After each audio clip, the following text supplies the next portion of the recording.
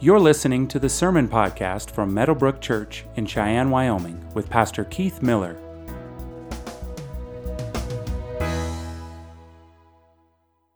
All right, I'm Don Hollingshead. I'm one of the elders here at Meadowbrook Church. If you would rise and join with me in reading our scripture, Revelations 19, 11 through 21.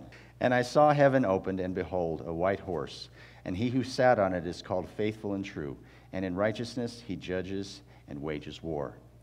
His eyes are a flame of fire, and on his head are many crowns, and he has a name written on him which no one knows except himself. He is clothed in a robe dipped in blood, and his name is called the Word of God. And the enemies which are in heaven, clothed in fine linen, white and clean, are following him on white horses. From his mouth comes a sharp sword, so that with it he may strike down the nations, and he will rule them with a rod of iron. And he treads on winepresses of the fierce wrath of God, the Almighty. And on his robe and on his thigh he has his name written, King of Kings and Lord of Lords. Then I saw an angel standing in the sun, and he cried out with a loud voice, saying, To all the birds that fly in mid-heaven, come assemble for the feast of God, so that you may eat the flesh of kings and the flesh of commanders, the flesh of mighty men, the flesh of horses, and those who still ride on them, the flesh of all the people, both free and slaves, and small and great. And I saw the beast and the kings of the earth and their armies assembled to make war against him, who sat on the horse against his army. And the beast was seized, and with him the false prophet who performed the signs in his presence, by which he deceived those who had received the mark of the beast, and those who worshipped his image. These two were thrown alive into the lake of fire, which burns with brimstone. And the rest were killed with a sword which came from the mouth of him who sat on the horse, and all the birds were filled with their flesh. So just to kind of recap the whole sermon series for Advent, is we've been focusing on Jesus the King. Like, Jesus is King. He's the promised King. He is the King. If you're here last Sunday, as we celebrated Christmas Eve in the morning, that was one message, and then Christmas Eve in candlelit service, that was a completely different sermon. I really highlighted just this Jesus that was born in a manger, or was laid in a manger, and who it was that was actually laid in the manger. Last Sunday morning, we looked at Revelation chapter 1. And just reflected on these like 7 character traits of who Jesus is, and then we focused on another 8 characteristic traits of what he's about. And so today I'm kind of going to do the same thing with Revelation chapter 19. I just want you to see some things that I see here that I think are really encouraging. The big point of Revelation 19 is that actually the whole book of Revelation is that in the end, Jesus wins. And so whatever it is that you're going through right now, in the end, Jesus wins. He is going to make all that is wrong with this world right. He's going to turn this mess around. He's turning it around. He's turning it around one life at a time. And what I want you to see is, not only is he coming back to judge the nations, but I want you to see certain things about this Jesus, the Jesus that we worship, the Jesus that was laid in a manger, the Jesus that lived the life that we could never live, the Jesus who died a death that we all deserved, and the Jesus who was buried and on the third day rose from the grave. I just want you to just take time to reflect upon that Jesus. I want your heart, and I was praying for this all week, I want your hearts to soar over this, over these truths. There are 8 things. They're not 8 sermon points, so rest assured, we're not going to be here through lunchtime. My New Year's resolution for me is to shorten my sermon down a little bit each Sunday. Some of you are like, amen. I'm not promising anything, but I'm really going to work hard at it. But there are 8 things, 8 characteristics of this Jesus that I want you to see, and they're all here in really verse 11 through verse 19. And the first is this, is that Jesus is a triumphant king. He's a triumphant king. There's not going to be a whole lot of application I'm going to draw from this. I think you can connect the dots as we work through this. But he comes on a white horse, we're told. Now remember last week, if you're here, I mentioned that numbers are important in not just in the book of Revelation, but in the Bible. They have some significance. Like the number 6 it symbolizes like the number of man. The number 7 symbolizes completeness or fullness, and on it goes. And so here, Jesus, and in the imagery in Revelation, like Jesus comes on a white horse. He will come on a white horse. And that simply states the fact that he is a triumphant king. He is a king. Like when he comes on a white horse. What's so significant about a white horse? Well, Julius Caesar had to get permission from the Roman Senate to ride in a chariot led by or pulled by white horses after he experienced a major victory in war. Typically, a general or a commander or whoever would ride a white horse or would have a white horse associated with him as a result of victory. When Jesus comes, he comes on a white horse before he even wages war with the nations. It symbolizes that nobody could stay his hand.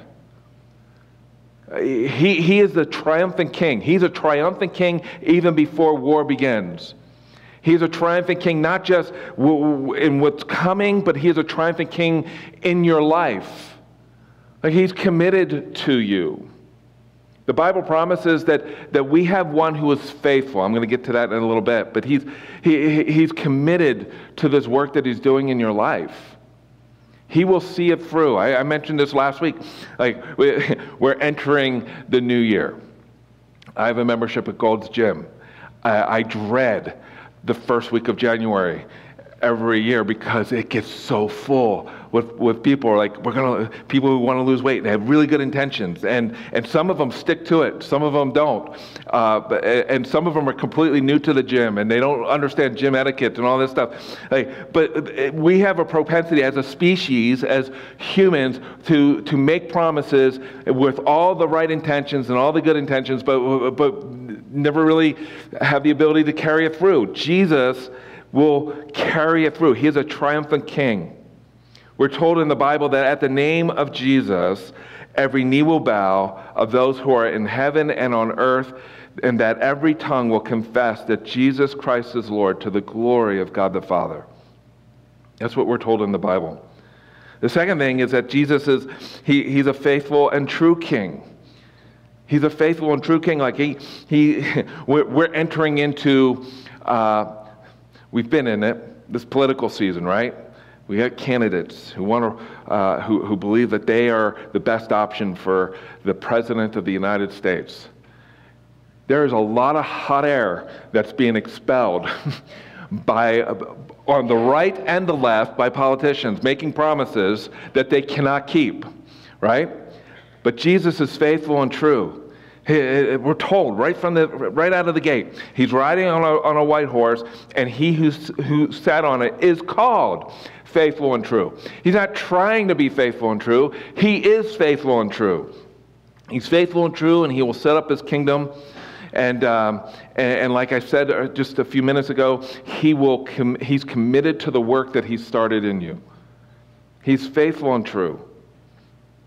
Every time I was watching, I rarely watch the news, but I made the mistake of turning it on yesterday, and just all, what happened in Boulder and Lafayette some time ago, with the fires and all the promises that were made to families that they, by their insurance companies and politicians and lawmakers, that what they lost would be restored to them, and many of them still don't have a home yet.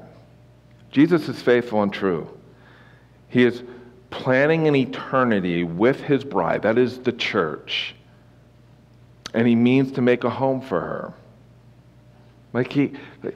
Let this settle in your heart for a minute, because towards the end of January, we're going to start a whole new sermon series in Ephesians. Ephesians is in the New Testament. Ephesians is all about what it means to be the church. Like Jesus is committed to the church. The church is Jesus' bride. He's committed to his bride. I was When I was in the gym, usually when I'm doing cardio, I'm either on the stair climber or the elliptical. I'm not a big fan of running. I love cycling, for those of you who know me, but when I'm on the stair climber, I have my phone out and I have my notes app, and a lot of my ideas for my sermons come during those those minutes, that time that I'm on the stair climber or on the elliptical, and the thing that occurred to me as I was thinking about this sermon series that I will start in Ephesians, and when I was thinking about this passage that we're in today, is that if you want to understand what it means to be a Christian, you need to understand what it means to be the church. And if you want to understand what it means to be the church, you need to understand what it means to be a Christian. And we think that in the evangelical circles, in the evangelical church, I don't know how this happened. Well, I kind of know. But somehow, in some way, we have gotten confused that if I just believe certain facts about Jesus, then I'm in heaven as a result of that. Like, I'm in. But the Bible teaches, not just in the New Testament, throughout the Old Testament, but it teaches us through and through that to truly believe in Jesus is not just mental assent, believe in certain facts about Jesus, but also believing, with your heart, like you're invested in this Jesus. When we're told Jesus is faithful and true, and he's committed to his church, and the third thing is that he's a righteous king. He's a righteous king. When he comes to judge the nations, he's coming in righteousness, we're told. It says, and in righteousness he judges and wages war. Like our world is filled with all kinds of wars. I don't know if there's ever been a moment in world history where there was not really a war going on or some kind of conflict. But I think it's safe to say that most of the wars that our world has experienced have been unjust wars. The motives for going into war have been not pure, maybe for financial gain or for other reasons. A lot of what's happening in our world today is suspect. I didn't think that in my lifetime that I would think that the reality of a global war would be something I could experience. But we find ourselves in that kind of scenario. And there's a lot of suspect there. Phrases and ideas being tossed around about this great reset and all kinds of stuff. But when Jesus comes, he's coming to wage war with the nations to balance the scales of justice because he is righteous. He's a righteous king. There are no righteous kings. Every candidate that's vying for the president, the role of president of the United States, I guarantee you, is not righteous. But we have a righteous king, and his name's Jesus. He's righteous. We're told in Isaiah chapter 11, I'll have the words on the screen. It says, speaking of this king that is coming, and he will delight in the fear of the Lord, and he will not judge by what his eyes see, nor make decisions by what his ears hear, but with righteousness he will judge the poor and decide with fairness for the humble of the earth. And he will strike the earth with the rod of his mouth, and with the breath of his lips he will slay the wicked. Also righteousness will be the belt around his hips, and faithfulness the belt around his waist. Like last week we celebrated Jesus, and that the promised king was laid in a manger. But the king didn't stay in a manger. He identified with us in every way. The Bible says he was tempted in every way, yet without sin. He lived a life that we could never live for the purpose of redeeming sinners like you and like me. And he died on a cross for our sins. And on the third day, he was buried in a tomb. And on the third day, he rose from the grave. And then he ascended to heaven. And he promised before he ascended to heaven that he will come back to judge the living and the dead. He's a king. He's not just any king. He is the king. And we're told a fourth characteristic of this Jesus is that he is an all-seeing king.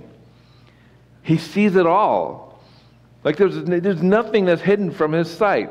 I mentioned that last week. There's nothing that is hidden from his sight. He sees it all. All the dark things in your life, all the hidden things in your life, all the stuff that we as a people don't want others to know about. Like he sees it all. I said last week, and he does not grow weary with you. If you're a Christian, he is committed to this work of molding and shaping you, and he doesn't grow weary with you. Like there's never a time where Jesus will say of his bride, of the Christian, the true Christian, there will never be a time where he'll say, I give up. I've had those experiences in my life. Have you? Like, you just kind of throw your arms up and like, I give up. I'm at a loss. This person is beyond help. I mean, there have been people in my own family I felt that way towards. And but Jesus, he doesn't grow weary with his bride. He's committed to you. He's committed to me. He's all-seeing. He's all-seeing. There's nothing in your life when you die and you stand before Jesus, there was nothing in your life that Jesus will say, well, I didn't see that one. Like, why wasn't I paying more attention to that person's life? Like, there's never a moment where that will ever happen. He is the all-seeing king. The fifth characteristic is he's the King of Kings. We're told that on his head are many crowns. Here's the cool thing about this, okay? So I said this last week, and I want to repeat it. One of these days, I'll do a whole sermon series in the book of Revelation. The book of Revelation is filled with pictures, word pictures. Not everything in the book of Revelation is to be taken literal. Like Jesus doesn't have thousands upon thousands upon thousands of crowns on his head. That's not the point. The point is that the crowns that are on his head are, you can't number them. The point is that he has an authority that is unmatched and unequal to any other king, on this earth. Nobody comes close. Here's the really cool thing about this. Like if you're reading through the book of Revelation, in Revelation chapter 12, verse 3, you know how many crowns the dragon has? Lucifer. He has 7 crowns. Well, what does that mean? He's got 7 literal crowns on his head because he's got a big head? No. It means that his authority is as full as God has allowed it to be. But it's limited. I've said this before. Like Lucifer, the devil, Satan, he's on a leash. He's on a long leash, but he's on a leash. And you want to know who holds the leash? Almighty God. You know what's coming his way? His head will be crushed one day. What will that look like? It won't be like his head literally crushed like a grape. Like he will be thrown into the lake of fire. Some of you are like, I didn't need that mental image. He will be thrown into the lake of fire.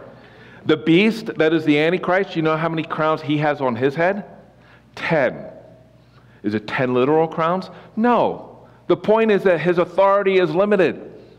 Every king and every ruler and every dictator, their authority is limited. But there is one whose authority is not limited, and that is King Jesus. That is King Jesus. He is, and that's why he's called King of Kings and Lord of Lords. And on his head are many, the Greek word is diadems. So some of you have that in the translation that you're reading from this morning. Literally, it's crowns. It's the ruler's crown. You can't count his crowns, the crowns that are on the head of Jesus, because he is the King of Kings and he is the Lord of Lords. And on his robe and on his thigh is King of Kings and Lord of Lords. I don't know if that's like a tattoo on his thigh. I don't know how that works. I don't know if this is like your proof text verse for why tattoos might be okay. I don't know. I don't know what the point. But he, on his body, on his person, he has written King of Kings and Lord of Lords because he's the king. Like when it comes to our lifespan, if God blesses you, you'll live 70 years, maybe 75 years, maybe 80, maybe 85 years, maybe 90. Maybe you'll be like my friend Paula, who lived to 101 and a half. Like, maybe God will bless you with many years in this life, but at the end of the day, you will die. Like, Not literally, hopefully. Like, we have a shelf life. Our bodies are wasting away. But Jesus is eternal. And he promises a day where the word goodbye will be eradicated, will be stricken from the human vocabulary. I like what James said in James chapter 4, verse 14. He says, "You do not know what your life will be like tomorrow, for you are just a vapor that appears for a little while and then it vanishes away." We're here and we're gone. But there's a king. There's a king who is eternal.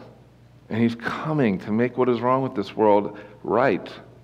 He has the ability, by the way, he has the ability to take your marriage, to take your problems, the dysfunction in your life, and he has the ability to turn it around. I frequently ask couples whose marriages are in trouble, especially if they're Christian, do you believe that Jesus rose from the grave? And they'll 100% they'll say, yes, I believe Jesus rose from the grave. Well, then don't you think that he can resurrect your dying or dead marriage? He's the king. He's the king. And then the ninth characteristic, he's a one-of-a-kind king. If you're looking in your Bible, it's right here. Not only are his eyes a flame of fire, and on his head are many, many crowns, and he has a name written on him which no one knows except himself. That's where I get the one-of-a-kind king. He is unique. There is none like him. There is none like him. The whole series, this whole Advent series, I've been highlighting that. There's no one like Jesus. He's not some creature that was invented in the mind of God. He is God.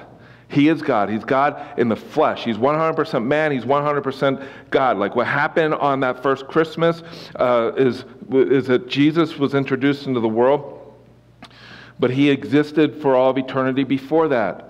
Jesus didn't become the Son when Mary conceived him in her womb. He's always been the Son.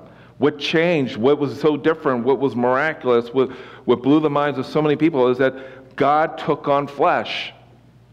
And he is a unique king. He is a one-of-a-kind king. It was believed in the ancient East, in John's day, it was believed that to know a person's name was to exercise some level of control over that person. It was also believed that that people had a hidden name that contained their true essence, their true nature. What is being said here about Jesus? He is God. He is God in the flesh. I want to show you something. It's really cool. I think it's cool. You might think I'm a nerd, but it's okay. So in Philippians chapter 2, verses 9 through 11, we looked at this passage just a few minutes ago. For this reason, so Paul is writing to the Philippian church. It is believed that this part of what he wrote to the Philippian church is actually an early church hymn, a first century church hymn that Paul inserted into his letter. Who knows? But the point is the point, right? For this reason also God highly exalted him, who? Jesus, and bestowed on him the name which is above every name. At the name of Jesus every knee will bow, of those who are in heaven and on earth and under the earth, and that, I highlighted this, and that every tongue will confess that Jesus Christ is Lord, to the glory of God the Father. Now, many of you are familiar with that passage. My guess is you might not be familiar with Isaiah 45, which says this: declare and present your case. Indeed, let them consult together. Who has announced this long ago? Who has long since declared it? Is it not I, Yahweh? It's capital L, capital O, capital R, capital D. You know this, right? Is it not I, Yahweh? And there is no other, what? God besides me. A righteous God and a what? Savior. There is none except me. Okay? Pretty clear, right? This is talking about Yahweh, the God of the Bible. Turn to me and be what? Saved, all the ends of the earth. For I am God, and just in case you were confused with the first sentence, I am God and there is what? There is no other. I have sworn by myself, the word has gone out from my mouth in righteousness, and I will not turn back. Ready? Here's one for the Jehovah's Witnesses and Mormons. that to me every knee will bow and every tongue will swear allegiance. There's only one to whom every knee will bow and every tongue will swear allegiance, and that is to Yahweh. Well, who's Yahweh? Yahweh is the Father, the Son, and the Holy Spirit. 3 in 1. This is a really cool passage. I don't know. I was geeking out over this because Isaiah's like, yeah, like there's one who's got that all the nations will bow to, and then you get into Philippians, and Paul said, yeah, you want to know who that one is? It's Jesus, and every knee will bow and every tongue will confess that He is what? Lord, right? Yeah, He's a one-of-a-kind King. I think seeing this in light of Revelation chapter 19 helps you understand this name that no one else knows except for Himself. The whole point is that He is an absolutely unique King. You cannot conjure up this King in your imagination. He is unique. He is unique. And every tongue will swear allegiance and every knee will bow before Him. The 7th characteristic of Jesus is that He is a just and holy King. He is a just and holy King. You know, you've heard me say this a lot. A lot of times when I repeat things, I'm actually preaching to my own heart because I need to hear it multiple times. And when I say that God is infinite, and that's a carefully chosen theological word, infinite. He is infinite. He is infinitely good. He is infinitely loving. He is infinitely all that He is in equal measure, right? You've heard me say He's not like Shrek. Shrek described himself as an onion. To donkey, I have layers. That's what Shrek said. It's one of my favorite movies. I've seen it like a gazillion times. But God is not an onion. God does not have layers. He is infinitely good as He is infinitely just, and there's no conflict there. He is good. He is good. Listen, what that means, and this is a good way of preaching the gospel to your own heart. Every time you question, why is it that this is happening in my life, you can go to the reality that God is good, and He does not need to get better at being good. Right? He doesn't need to master it. He is. Like, He's infinitely good in every way. We're the ones that need to get better at being good. You want to know, there's a king who will not need to get better at being good. He is absolutely and infinitely just. And that is King Jesus. He is just and He is holy. And we're told that His robe is dipped in blood. What is that a picture of? Now this kind of gets a little graphic. What would happen? Have any of you ever gone to a grape stumping ceremony? Nobody. I haven't either. I want to. I think, 2 people. Cool. What happens when you step on grapes? The juice splatters up, right? Okay, now you're starting to get the picture here. As we're reading this, Jesus has a robe dipped in blood. I don't think that's referring to Him dying on the cross. It's referring to the judgment that He's bringing. Here's why I say that. Isaiah 63. Let's go to that verse. Why is your apparel red, and your garments like one who treads in the what? The winepress. I have trodden the wine trough alone, and from the peoples there was no one with me. I also trod them in my anger and trampled them in my wrath, and their lifeblood is sprinkled on my garments, and I stained all my clothes.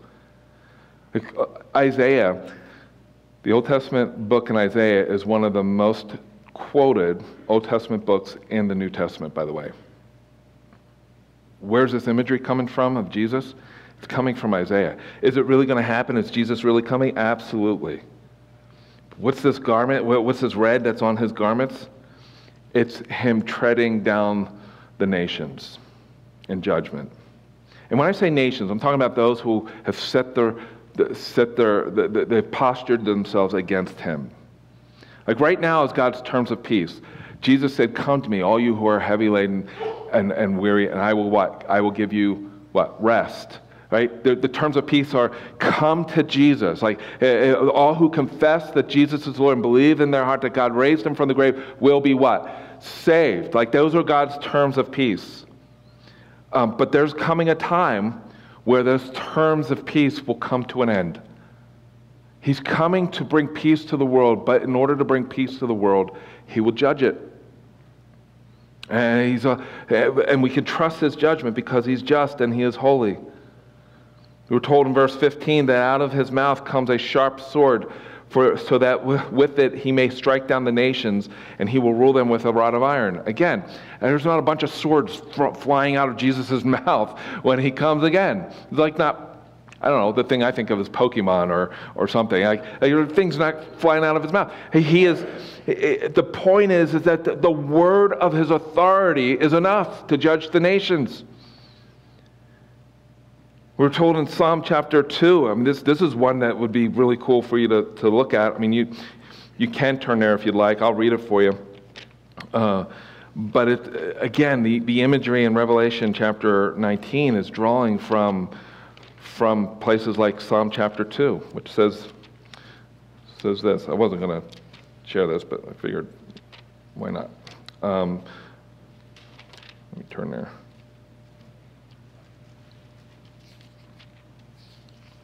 All right. I keep skipping it. There we go. So, Psalm chapter 2. Why are the nations restless and the peoples plotting in vain? The kings of the earth take their stand and the rulers conspire together against the Lord and against his anointed, saying, let's tear their shackles apart and throw their robes away from us. He who sits in the heavens laughs. The Lord scoffs at them. Then he will speak to them in his anger and terrify them in his fury, saying, but as for me, I have installed my king upon Zion, my holy mountain. I will announce the decree of the Lord. He said to me, you are my son. Today I have fathered you. Ask it of me, and I will certainly give the nations as your inheritance, and the ends of the earth as your possession. You shall break them with a rod of iron, and you shall shatter them like earthenware. Now then, you kings, use insight. Let yourselves be instructed. You judges of the earth, serve the Lord with reverence and rejoice with trembling. Here's the redemptive part in verse 12. Kiss the Son, that he might not be angry and you perish on the way, for his wrath may be kindled quickly. How blessed are those who take refuge in him. The imagery from Revelation chapter 19 is drawing from that. The final thing here is that Jesus, as the Word of God, is the promised King. He's the promised King.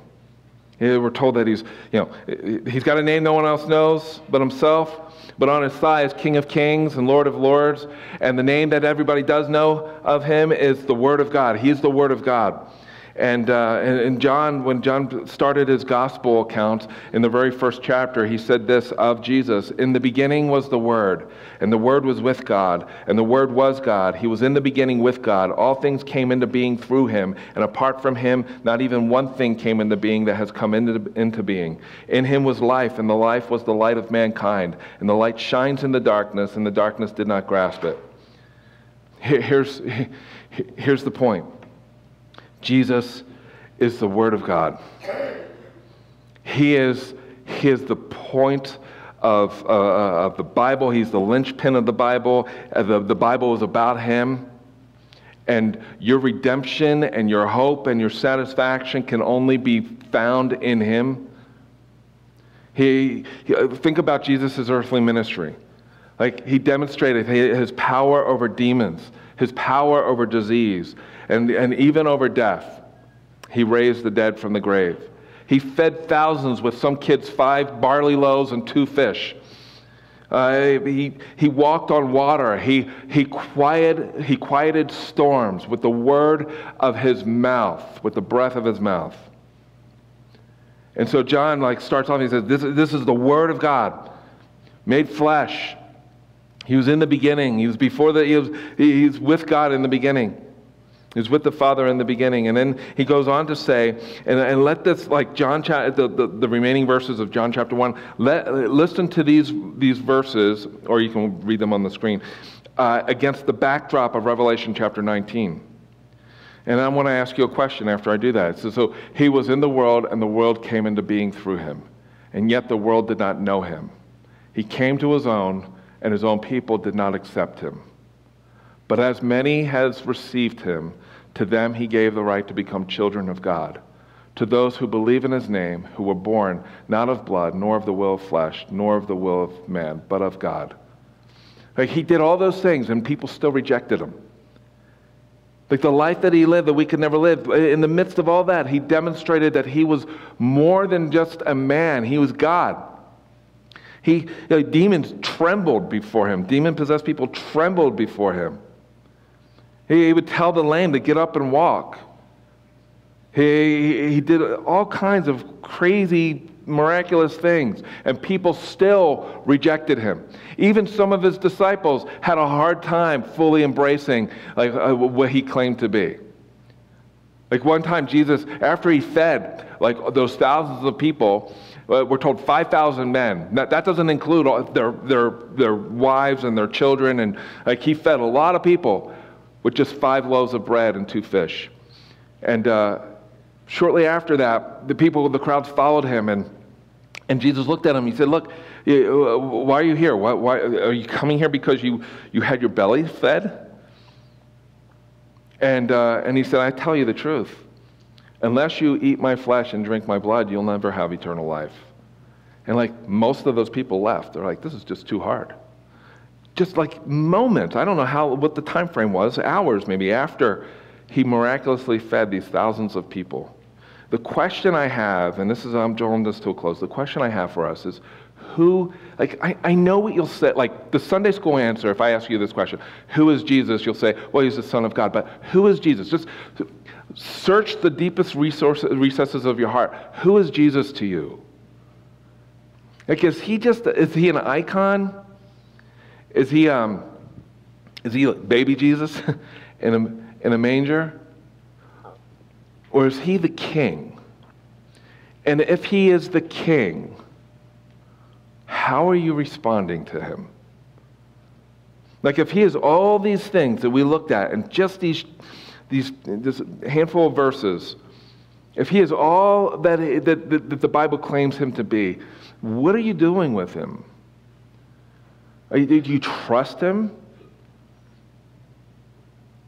Do you really believe that he is faithful and true? Are you convinced that he is able to take the mess of your life and turn it around? That he's not, if you're a Christian in this room, that he's not weary of you? And if you're not a Christian in this room, if you've never placed your faith and trust in Jesus Christ, you can do that before you leave here. Not just with your head, but with your heart. To really believe that he is enough, just like you believe that the chair was enough to hold you up when you sat in it this morning. When I was thinking about this series, the Advent series, as I was thinking about this sermon today, I was reflecting on one of my favorite movies and favorite stories, The Chronicles of Narnia, The Lion, the Witch, and the Wardrobe. How many of you have seen it or read it? Okay, most of you. If you haven't seen it, it's a great movie. I think it's in the category of a Christmas movie. It should be there. It's a great movie. It came out in 2005. If you haven't read it, I'd encourage you to read it. There's a whole series of them. But just to set it up, Aslan is a lion, and Aslan is the Christ figure. Actually, Netflix, hopefully they don't mess it up, Netflix is doing a whole series on Narnia. And so Aslan is a Christ figure. C.S. Lewis was very intentional that Aslan would be a type of Christ in the story. And there's a scene in the movie, and there's this point in the book where Lucy, there's these 4 kids, one of them was by the name of Lucy, and Mr. and Mrs. Beaver are talking about, so the animals talk in the story, they're talking about this king. And they're just, the White Witch kind of seems like she's gotten dominance over Narnia, and it's always winter but never Christmas. But Aslan is on the move. He's coming. And as they describe this Aslan to them, Lucy asks, Is he a man? Said Mr. Beaver sternly. Certainly not. I tell you, he is the king of the wood and the son of the great emperor beyond the sea. Don't you know who is the king of beasts? Aslan is a lion, the great lion. Oh, said Susan, I thought he was a man. Is he quite safe? I shall feel rather nervous about meeting a lion. that you will, dearie, and make no mistake, said Mrs. Beaver. If there's anyone who can appear before Aslan without their knees knocking, they're either braver than most or just silly. Then Lucy asked, isn't he safe? I love this line. Safe, said Mr. Beaver. Don't you hear what Mrs. Beaver tells you? Who said anything about safe? Course he isn't safe, but he's good. He's the king, I tell you. Jesus Christ is the king. He's a good and he's a faithful king. He's not safe, not according to Revelation chapter 19, but he's good. Who is he to you? The worship team's going to come up and lead us in final song, but I just leave you with these words. Let's just go to Psalm, the last part of Psalm chapter 2. Let's read this together. Ready? Let's stand while the worship team's coming up, and let's read this together. Here we go. Serve the Lord with reverence and rejoice with trembling. Kiss the Son, that he not be angry and you perish on the way, for his wrath may be kindled quickly. How blessed are those who take refuge in him. Thank you for listening to the Meadowbrook Church podcast. For more information about our church, visit meadowbrook.org.